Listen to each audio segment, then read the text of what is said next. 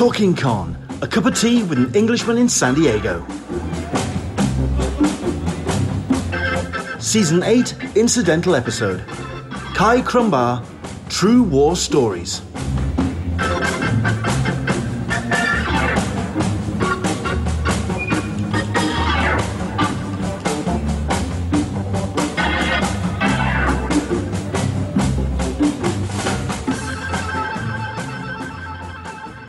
Hello there, everybody. Welcome along to Talking Con, a cup of tea with an Englishman in San Diego. My name's Leonard Sultana, and this is where we talk convention culture, comics, television, films, pop culture, all the things that we get to enjoy at conventions when they happen, which is a bit of a downside for many creators, because conventions are a great leveler. They're a fantastic platform for people to get out there and showcase some amazing work. Nowadays, I think the best way for people to get their work out to an audience is through Kickstarter, through crowdfunding. And that's why it's a joy to have, I want to get the second name right, this is the way I used to do the challenge, Kai Krumbar. Have I got that right? You nailed it. Wow, excellent stuff. That's cool. A+. Excellent stuff. Thank you very much indeed for joining us, Kai. It's a pleasure to have you along. What I'm actually going to do now is bring in a piece of artwork, because basically what we're here to talk about is a very intriguing, powerful, passionate, it's a hell of a project, and it is True War Stories, which is a crowdfunding effort, which is telling some very, like I say, powerful stories, and it's a pleasure to have you join us and to talk about it. First things first, I think it's best, let's let you do your own introduction. Tell everyone who you are, and a bit of your background, please. All right, my name is Kai Krumbar. I was in the Army for just under 12 years, and in that time, I deployed to Iraq a couple of times. Eventually, I was medically retired, but I was an Arabic linguist while I was in the Army. So basically, I was always the least cool, but sometimes most necessary person there. That's about where that puts you. And I have been doing writing and editing at freelance, and then also at the Geekiary. Before I started working on this book with Alex DeCampi, who I met actually at Comic-Con. Wow. Yeah, several years ago. We were couch crashing at the same friend's place. It's funny how that works, isn't it? It's always great to make friends that way. Yeah, it was actually Chris Cornish, who runs Comic Squee podcast. I think she had Alex there as a guest that week. So when it comes to your interest in comics, like you say, you're a writer. I mean, I'm guessing that's prose, fiction, non-fiction? I feel like being a writer is sort of one of those things like being an actor. You know, I do other things. Oh, but I'm also a writer. So gotcha. I do write professionally a lot in the web content space, as well as about fandoms and things like that for the Geekiary. I have my own projects I'm working on, but because so much of my life has been military and then kind of recovering from the military, it puts you a little bit behind, a little bit in your civilian life. I think what I was kind of trying to ascertain is how your writing has translated into comic writing and the creating of the book, because the one thing that we can talk about a little bit down the line, and I have got it saved in my little slideshow presentation, is that you've actually written a story for this particular project. But we'll start with the actual the kernel of the project first, no pun intended, in terms of how it kind of started to come together. I mean, the actual idea for True War Stories, and you explain it in your the Kickstarter video, is that people who are deployed in the military, they all uniformly, and another pun not intended, I do apologise. They're just going to keep coming. That's going to be like imagine, the undercurrent. Yeah. Is that there's this a real commonality of people do come back with stories. And to have this project come together, I mean, how long has it been kind of gestating? How long has it been bubbling away? It's been, I want to say about 3 years. It may have been 4 years since we first started talking about it. The very first tiny kernel of True War Stories was that I met Alex at our friend's house where we were staying, And we were talking, and I just felt really comfortable with her. And in a way I don't usually do with civilians, I shared one of my war stories. And it's the story that eventually would go on to become Rebels of Macadamia, which is my contribution. I say that it is about fighting rats for cookies, but it's really about trying to make war small and manageable and approachable in a way that young people out in the world for almost the first time in their lives can handle. So I tell her this story, and I get done, and we're kind of laughing because it's funny. And she says, you know, I've always wanted to write an anthology of war stories. And I laughed and I said, yeah, you know, but like people don't really want to hear war stories. They want to hear like the cool stories. They want to hear, you know, I was crawling through the mud and there's rockets going overhead. And they want to hear like the stories that kind of frame things the way that they expect them to be framed. They don't want to hear the stories about, you know, these rats are stealing my cookies, or I'm just really bored up here on guard duty, or we have a story in here, Zero K, which is about a sniper who's trying to deal with a shot he never took. People don't, I didn't really think people wanted to hear those stories, but Alex did. And a little while after we talked at Comic-Con, we all, you know, we kind of go our separate ways. I've told that story a few times before. Nothing really ever came of it. People were kind of interested, but kind of just let it go. She reached back out and she said, hey, what if we actually make this book? And I said, yeah, you know, sure. Who's going to buy it? And she said, no, really, like someone's going to buy this book. This is a good story. So working together, we worked on the script for Rebels of Macadamia, and we worked with Jeff McCompsey and Decon Left, did a little 8-page sample, the first 8 pages. And we used that sample to pitch the book. And at first we had a lot of interest. It stalled out a few places that it didn't really want to stall out.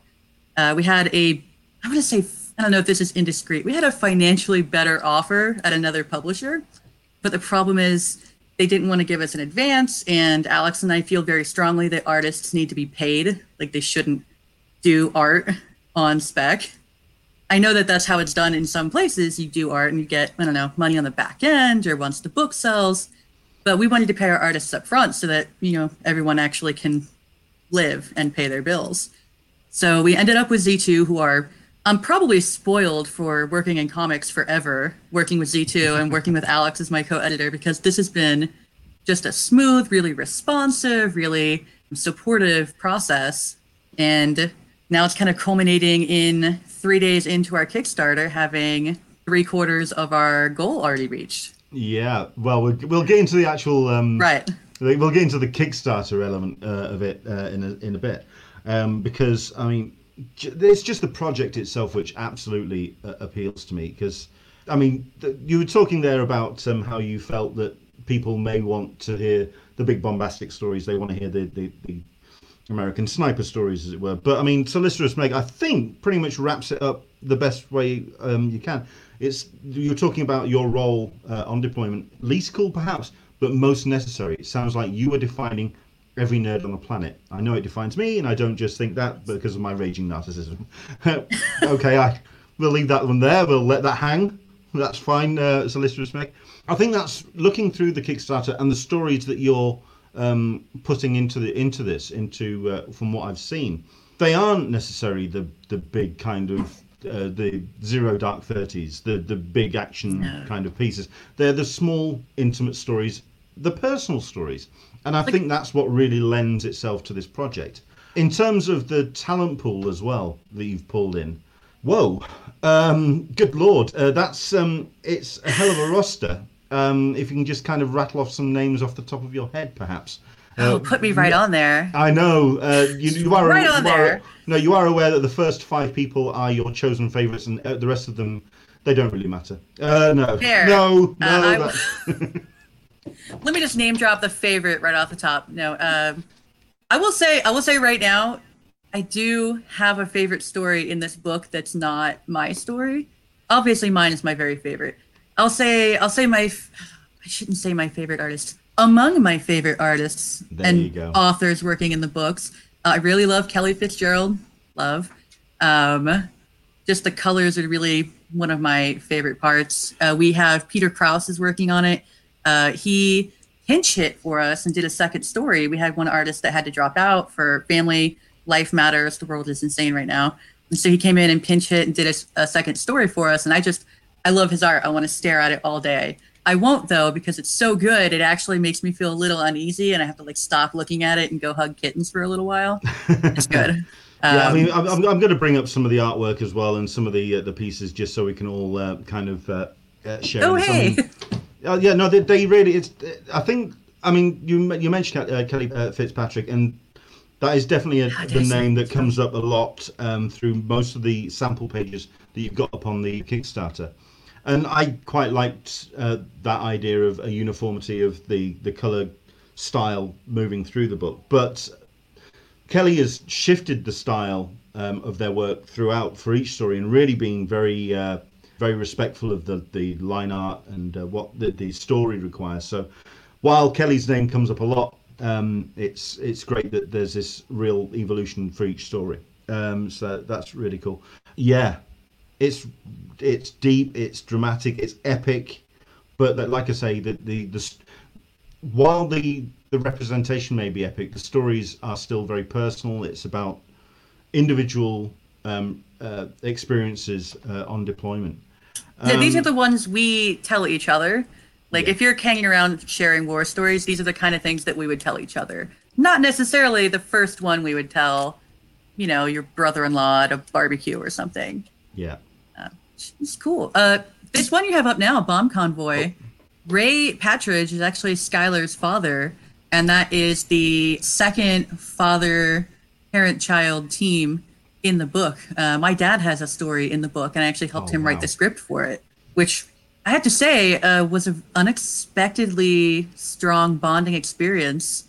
My dad was in Vietnam, and then I, of course, was in the Iraq War, and we never really talked about what it was like to be at war with each other, even though we both knew from different wars. So it was kind of like this unspoken thing between the pair of you. It was. We had he's actually my stepfather, but I call him my dad because I think he's earned it at this point. I was an absolutely obnoxious teenager, and he really hung in there with us. So we've always had kind of a hard-won, kind of just mutual respect. But then after I went in the military, and especially after I came back from Iraq, we kind of had a deeper bond. And I don't think I really appreciated it until we were working on this book, and he started talking about his experiences in Vietnam. And I was like, oh, hey, that's same. We're like, we both had that, oh, I guess this is, those tiny moments of, oh, cool, I guess I die today. That's great. And we just accept that. And I think about how he greeted me when I got back from Iraq the second time, and I was pretty sure I wasn't going back. And I read his story that he contributes in this book, which he named My Vietnam Blast, because he has a really weird sense of humor. And I just remember that last hug when he knew I was coming back and I wasn't going to go back overseas again, probably, and how relieved he was. And it kind of really made me look at him in a different light. So yeah, I even talked to Skylar, but I think that was probably a similar. Yeah, I can imagine. Also, we're not just talking about a specific conflict here as well. It is, like you say, we're talking. I mean, it says it on the actual the cover of the book that it is covering tales of deployment from Vietnam to today. Other conflicts are featured inside this book. So Vietnam. We have conflicts, but we also have just like theaters. We have Vietnam. We have somebody who was in. We have a soldier who is in Okinawa. We have some SEALs who were doing training in Haiti. We have people in the Philippines. We have people in Afghanistan. Just everywhere, and we have a Navy ship in the middle of the ocean. We have basically wherever the armed forces are. We tried to pull stories from there. It was kind of a conscious choice to not have too many stories from one specific place, just so we could tell more, and to try to get all the branches. We somehow missed the Coast Guard, and I feel bad for it. We realized after we got all the stories done, we're looking and we're like, okay, Air Force, they get left out a lot. Yeah, that's fair enough. I'm really curious about, like I say, these are very personal stories, and like you say, these are the stories that you tell each other. But then that's to translate into actually telling it on a public scale and to tell it as a graphic novel and in an anthology. What was it to approach people to tell their stories? Was there this sense of relief and the ability to unburden their story and get it out there, or I mean, did it take a little bit of persuading? I mean, what was that process like? I think the people I talked to, I can't speak for Alex's approach. I think that knowing that half of the team is a veteran, so you're not gonna face the civilian. Okay, but what's the real cool story? You know that because half the editor team is an Army vet, and for me, I think there's like a sense of surprise and maybe I don't want to say shy sounds too weird of a word. Maybe it just seems strange and kind of delightful. There we go. That people want to be interested in the stories that we want to tell over and over again.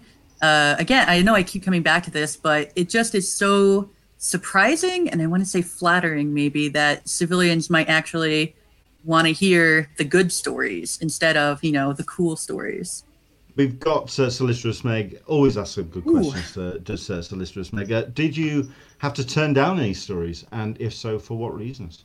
We had to turn down so many stories. Literally, after the Kickstarter got up, even somebody sent us a very cool story about an older veteran who had somehow been in 3 different branches through in different conflicts and had been briefly. We kind of looked at it briefly because we were looking at we were working on the campaign. Had briefly been a POW and just a really cool guy. We looked at the timeline and we were kind of like, oh, how fast could we squeeze this in and make it 16 stories? We had to turn down stories because they were too similar to other stories. There was a few times that happened. We had to turn down stories that we couldn't entirely verify.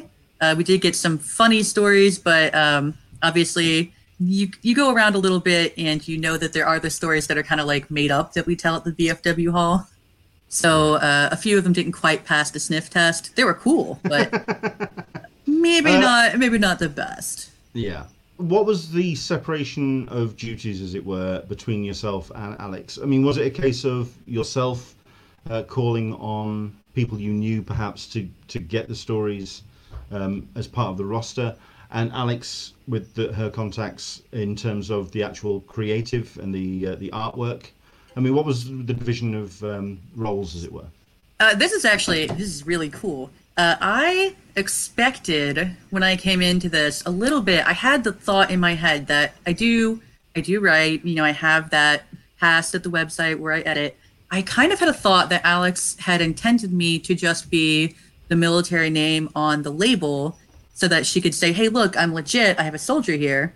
And that hasn't really been the case at all. She did line up the majority of the contributors.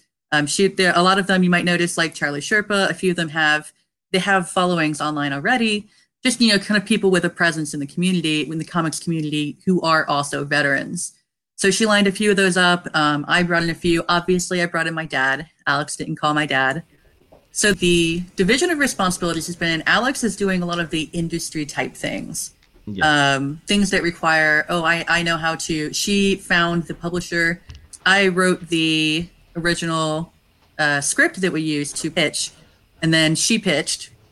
And then as scripts have been coming in, she's actually made a point of bringing me in on everything. Like, hey, we need to have the military eyes on everything. And it's actually a good thing that happened. There was a few times we had to go all the way back and finish art. Like we would get all the way to colors and realize, no, we messed something up in line work and have to go all the way back and finish it so that it was accurate. I think another question that I've been asking for creatives over the course of the summer, because we've been having a lot of people getting into Kickstarter and making that connection with fans in that regard. But at the end of the day, we're in the middle of a pandemic. Funds for some people aren't a little accessible. You've also got the idea of a lot of Kickstarters out there. Why did Kickstarter appeal for True War Stories as the platform to go to connect with an audience? Well, it was a little bit of a decision in the beginning. The reason we went with Kickstarter is that the publishers actually offered to donate all of their profits to charity. Cool. We have a selection of veterans charities that we kind of picked out amongst ourselves. And because they're doing that, we kind of were like, maybe we could cover the actual hard publishing costs with the Kickstarter. And then that actually frees up more money we can donate from retail sales. And I think there was also an element of no one's going anywhere. No one's going to walk into a bookstore and see the book hanging out nicely on a shelf or a big display poster. So it was also an element of this is a really good way for people to find the book. That makes sense. Kind of two reasons. Yeah, that kind of makes sense. And also, I think when it comes to anthologies as well, when you have this amount of roster of talent, when you have it on a shelf and you see just the editors' names, perhaps, it can sometimes dilute the talent stream that's involved. Whereas with a Kickstarter, you've got more time and more space to represent the people that are involved and actually are presenting. So if I just stop this and bring in the actual Kickstarter page, because then we can also go through a number of the names that are listed. I mean, here we are. This is just insane. Isn't it great? Look at this. Peter Krause, Ryan Howe, Skylar Bridge, drawing her own Vietnam story. Owen Maron, Tish Doon. Owen is great. Dave Acosta, A. DeMacco, Drew Moss, Josh Hood, PJ Holden, who I'm a big fan of, Chris Peterson, Sam Hart, Jeff McComsey, Paul Williams, and who I'm a huge fan of is Dee Cunniff. The fact that you got Dee Cunniff is isn't it great? Quite a land. That's something else. Matt Sophie, Kelly Fitzpatrick, Tarsis Cruz, and the Lad in Collar. I mean, that is just, and not even to mention the cover by Richard Johnson, which is just an astonishing piece of work in itself. Just that the talent pool, and I think to have that the Kickstarter platform, it gives you that time and ability to showcase the people involved. And I am going to go back to the actual pages as well, because they are just stunning to look at. So there we go. I mean, this is joint team. Kelly Fitzpatrick on colours again, Ian Ishan on the writing, line art by Chris Peterson. You talked about the actual percolating of the project. When it came to actually getting the artwork in and getting the actual physical stories together, how is that actually completed at this point? Is it actually the book done, as it were? All of the stories are scripted, and they're all at the very least in inks right now. We have one story that we had to kind of go back. We had I mentioned earlier we had an artist that had to drop by, and Peter Krause picked up a baton. There we go. Picked up the baton on that one. So that right now everything is at least in inks, and almost everything is lettered. So Alex is doing the lettering. So whoa, okay. I love her lettering. She has we actually had conversations over what kind of font she was going to use in different panels. It was pretty good. There's a stinky peanut butter font in Rebels that we had a laugh over. Fair enough. Just the artwork is just blowing me away. This whole page, we had way back when we started, when I was writing my script, one of the first conversations was, you can't swear that much in this book. We have to tone back the swear words. Most people in the Army, you get issued one of three vices. You get drinking, you get smoking, or you get cursing, and I got cursing. It was just the one I was issued. I would have actually thought it was going to be more a case of you get a choice of the first two, and the third just comes on just naturally. I mean, every young soldier goes through a drinking phase. It's just the culture. It's how it happens. Yeah. I kind of, I grew up, I do my drinking in high class establishments like my kitchen now. So. Well, in 2020, don't we all? To be fair. To be fair, something that because these are, like I say, very personal stories, but of from the platform of war and conflict. What was your target age range? I'm guessing that was a conversation that happened between yourself and Alex very early on about where you felt the audience could be. Could this be going into schools? Could this be something that could be shown and represent for a young audience, or is it more of an all ages? What was that conversation?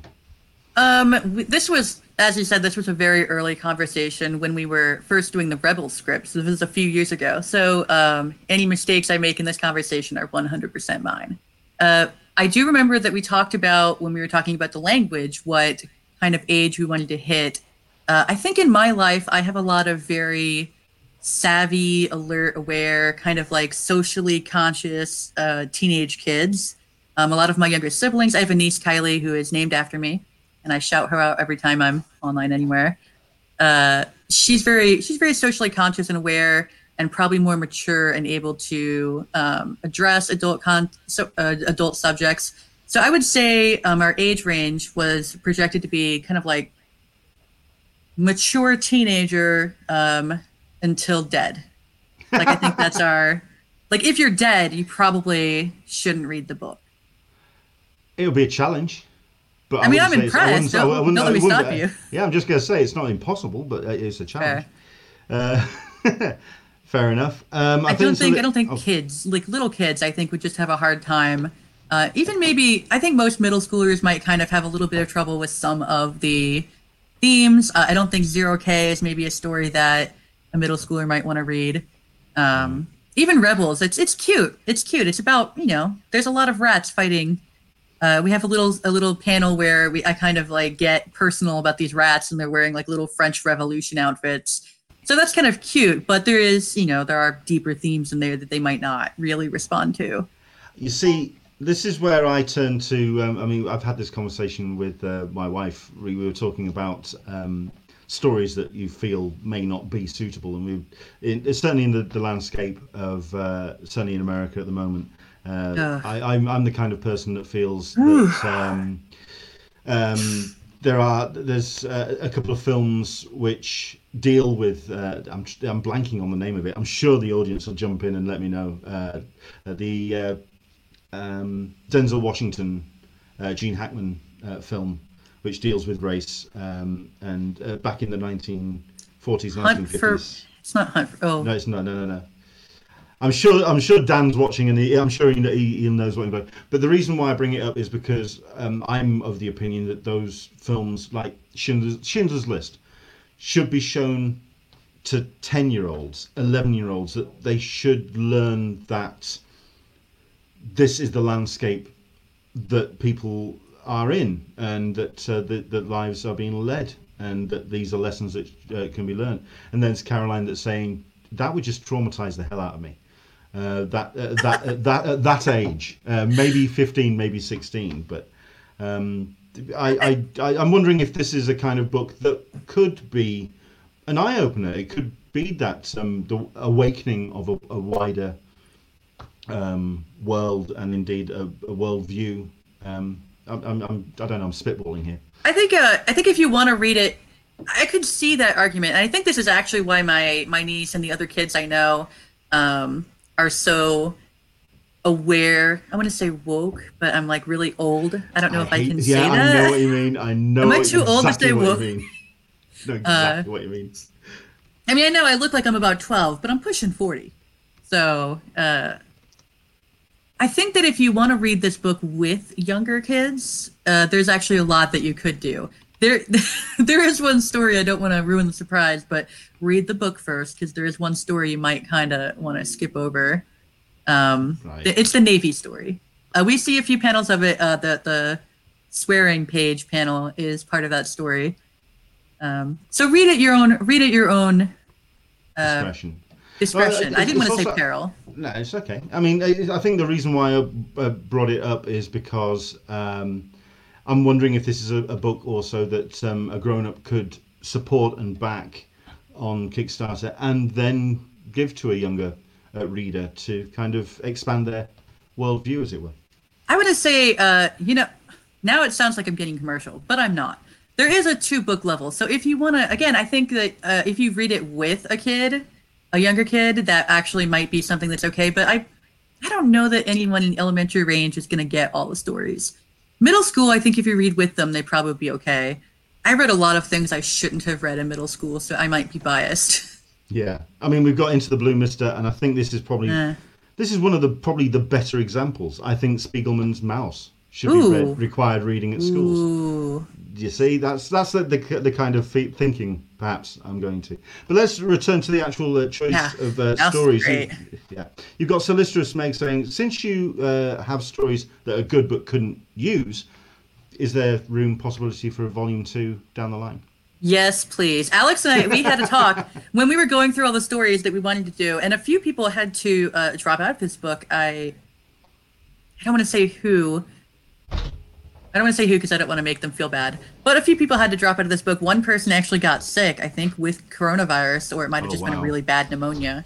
But we have so many other stories we could tell, and we're still getting, every time people look at this book, they're like, oh my gosh, I have a story. And then they just kind of come out with this just amazing, incredible, hilarious, or just like really moving story.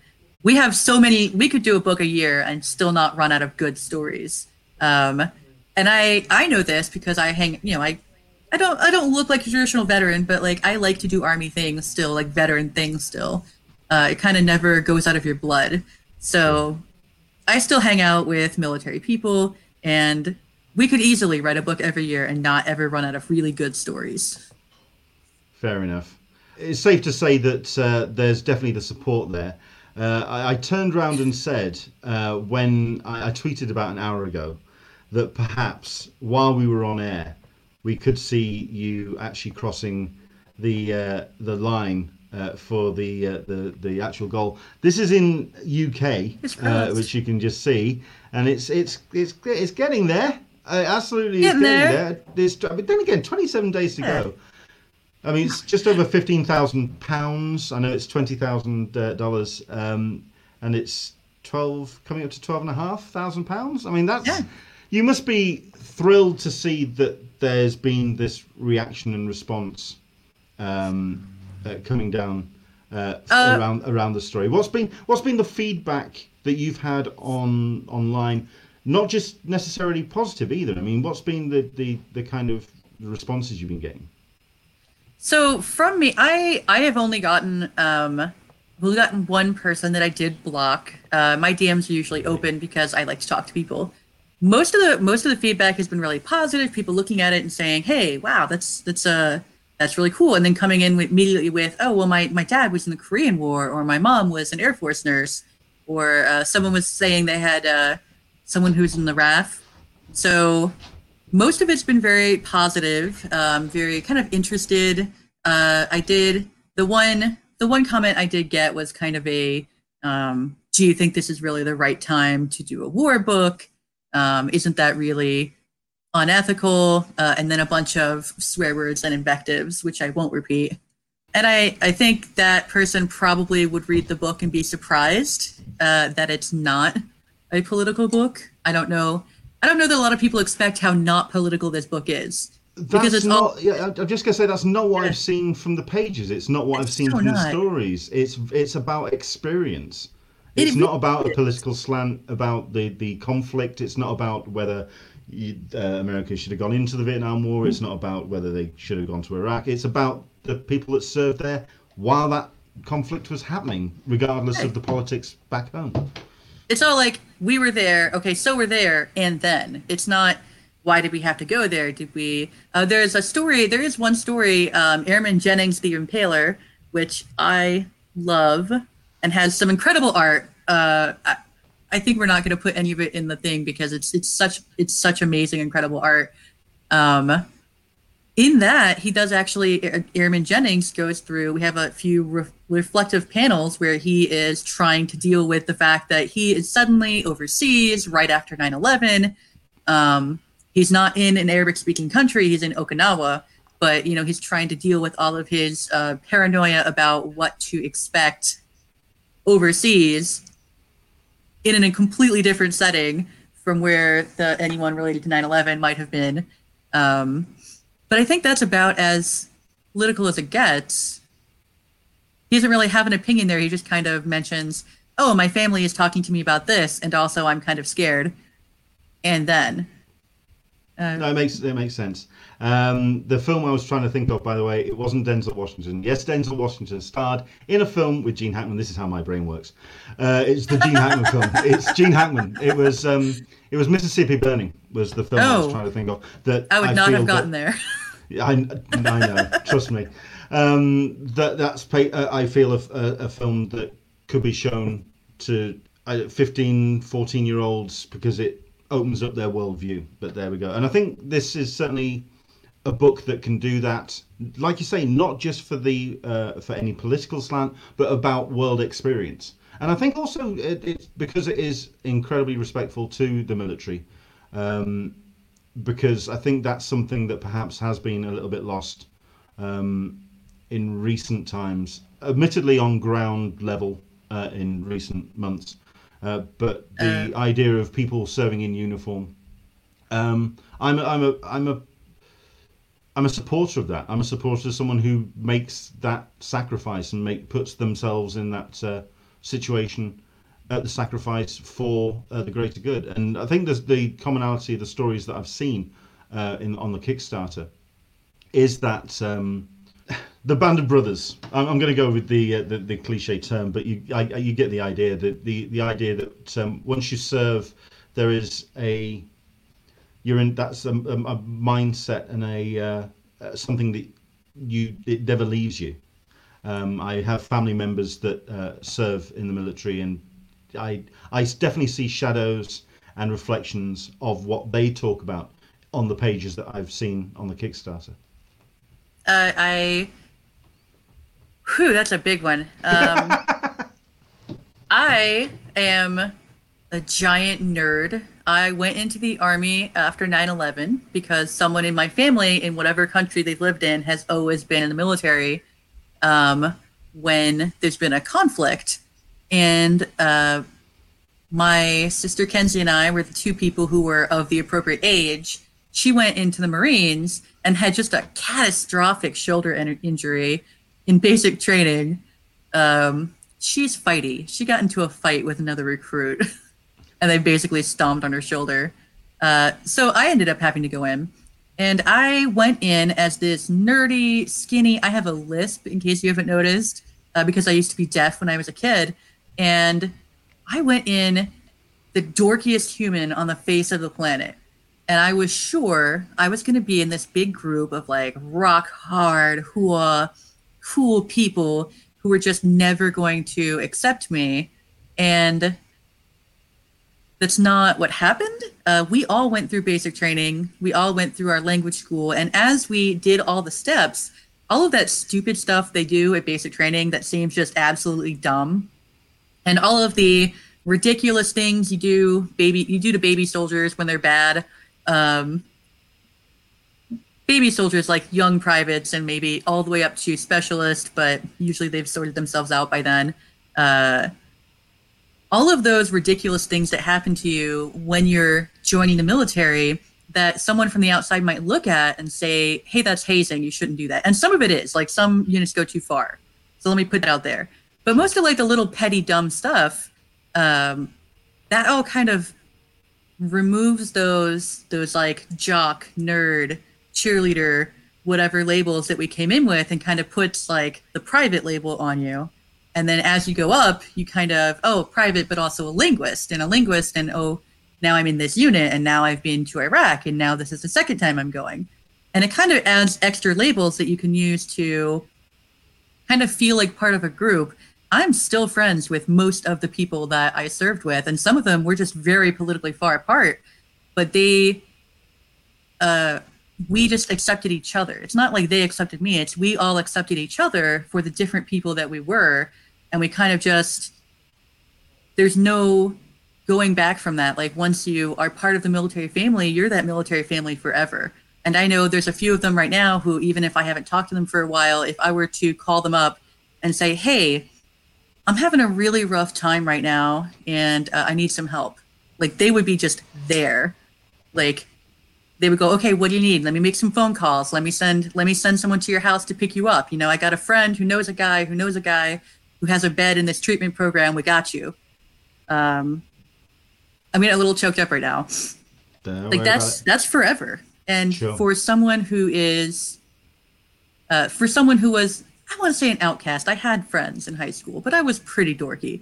For someone to go into a traditionally male and traditionally tough and rough and very active field and be so strongly accepted like that, I can't tell you what kind of a transformative effect that has on a young woman, which I was, or a young man, I'm assuming. Okay. I'm gonna look at the comments. I see this was. It's incredible. I don't know how to explain it to someone who's never experienced it. It's a whole second family. Even the ones you haven't met, you drop that. Oh yeah, I was in the Army. I deployed 04 to 05 and 06 to 08, and they immediately come back with, oh, I was there. I left in 04, so I think we may have passed each other. And then that's just instantly, we're kind of friends. Sure. I mean, we talked about the response you've had from. Obviously, Alex has shared the project, and that they've gotten that audience. Certainly from the Kickstarter that will have shared it as part of graphic novels and comics. What's the response that you've had from those that have served, those that have been in the military? Have you had many people contacting you in that regard? Mostly with stories. The contact that I've gotten has almost entirely been, hey, do you have time to put this story in the book? And I just want to I made a separate folder in my email for all these people who have approached me with a cool story. And I'm like, I really want to listen to that right now, but I don't think we have time to get it in a book. We had a lot of the authors in the book. Everyone wrote their own story. We did kind of have to guide a few of them to put it into a comic format, but the words are theirs. We didn't say, oh, but you probably would have said this. We're like, okay, this is the story you gave me, and here's a comic format. What do you think of this? Okay, you want this added. Okay, cool. I desperately would love to print just like a 1,000-page book with all of the stories that we've gotten from veterans. On a smaller note. Well, I'm surprised actually. I mean, it's a slightly different campaign to some that are out there in that you're not dealing necessarily with stretch goals, but it's like you say, the profits that are being raised from the Kickstarter and from the sales of the book are going to charity. Right. So there's that. Usually with Kickstarters and with stretch goals, it's you're wanting something in return for your investment. In this regard, it's that money that is being raised is going to that's what you're getting back. You're getting back that generosity that you've given to the charity, and I think that's another strong element. This is a really interesting one. This has come from I'm gonna butcher this, so bear with me. Muzak Mom and Deborah. Or Muzak Mom 8 Deborah, sorry. Have you thought about an annual edition? I would love to. Please back this book well on Z2. Just look, we almost funded in 3 days. Well, absolutely. Please let us do this every year. It's gone great guns. It's done fantastic. Go on. Oh, we have ideas for themes. We had an idea of this one's going to be the international theme, and this one's going to be the boot camp stories issue, and this is going to be the maybe if there's a big anniversary of a branch, we do that year's branch or that year's book is all Navy, and maybe we have an all Coast Guard. I was just going to say, you got the Coast Guard edition. We have to put the Coast Guard to kind of. Yeah, we'll do 2 of you guys next book too. I promise. Oh man. Maybe they could get back in the Department of Defense, and we'd stop forgetting them. Yeah. I mean, I'm just trying to think. Yeah, I'm stunned that no one reached out to Tom King, because if there's somebody that likes to talk about his time as service, man, can I just tell you, I'm a huge Tom King fan. If Tom King was like, "Hey, I have a great story for this book too," I will just Alex will have to talk to him, because I'll just fall on the floor and just lay there, just staring at the ceiling, thinking about what my life has become. I think an email needs to be sent or a tweet needs to be forwarded in his direction. I'm such a fan. Yeah. I think there's a few. If there's somebody who could come up with a story, I think it's Tom. Oh, don't do it to me. Or do it to me. Okay. Excellent. I mean, I'm going to bring it up one more time because it is just gone great guns. And it's great to see that so many people are connecting with this particular project. I just want to say congratulations so far. Like I say, it's been live for 3 days, and it's very, very close now to being it's so close. But it's still got 27 days to go, which means there's plenty of time to take it over the line. I want to be clear about one thing real quick. Just because I don't want to mislead anyone. Kickstarter doesn't actually allow us to donate Kickstarter profits. So anything we get past our goal will actually go into both upping the quality of the book, like maybe a ribbon bookmark, and also bonuses to our artists. You have seen the names on this book. They're incredible artists, and they worked for us. We paid them. They worked for us. I'm sure they gave us like a pretty good discount. They did not charge us what they could command with their talent because they knew that this was a book we were doing for charity. So anything we raise above our goal goes to better quality books and bonuses for artists. Excellent stuff. Thanks for clarifying that. Yeah, I was a little bit misleading there, but thank you very much indeed for clearing. I don't want to get us in trouble. No, I appreciate that. Absolutely. I don't know if I have scrolled down from it, but it says there at the top, I am a backer. I am somebody who's supporting this project because number one, I actually backed it more for the talent pool because that's where I came in. The people that were involved, I knew then it was going to be a well-told, well-represented story. But then as I was discovering more and peeling back the layers of what the kernel of this project was all about, that's the reason why I asked if you could come on and talk to us, because it is a fascinating project. I really hope it's going to pass its stretch goal. Come on, it's there. Hopefully it's going to get there. Yeah, absolutely. And I hope it continues to go great guns over the remainder of the campaign.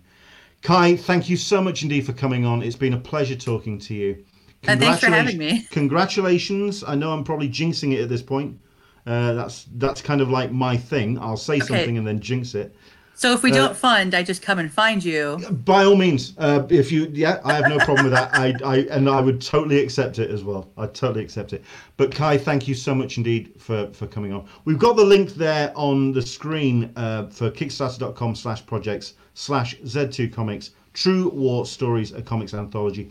But where is the best place for people to follow the project online? Is it a Facebook page? Is it a Twitter feed? Where's the best place to send people?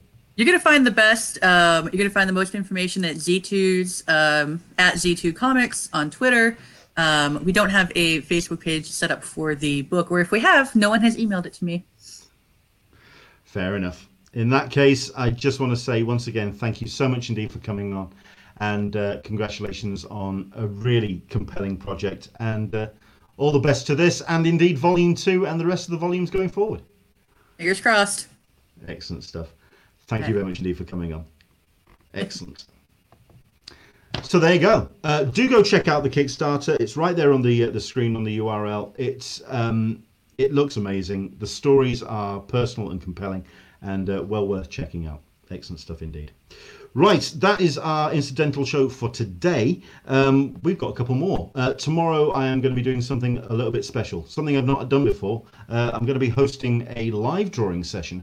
Another Kickstarter that we're kind of supporting here on Talking Com is John McCrae's Mighty World of John McCrae Volume 1.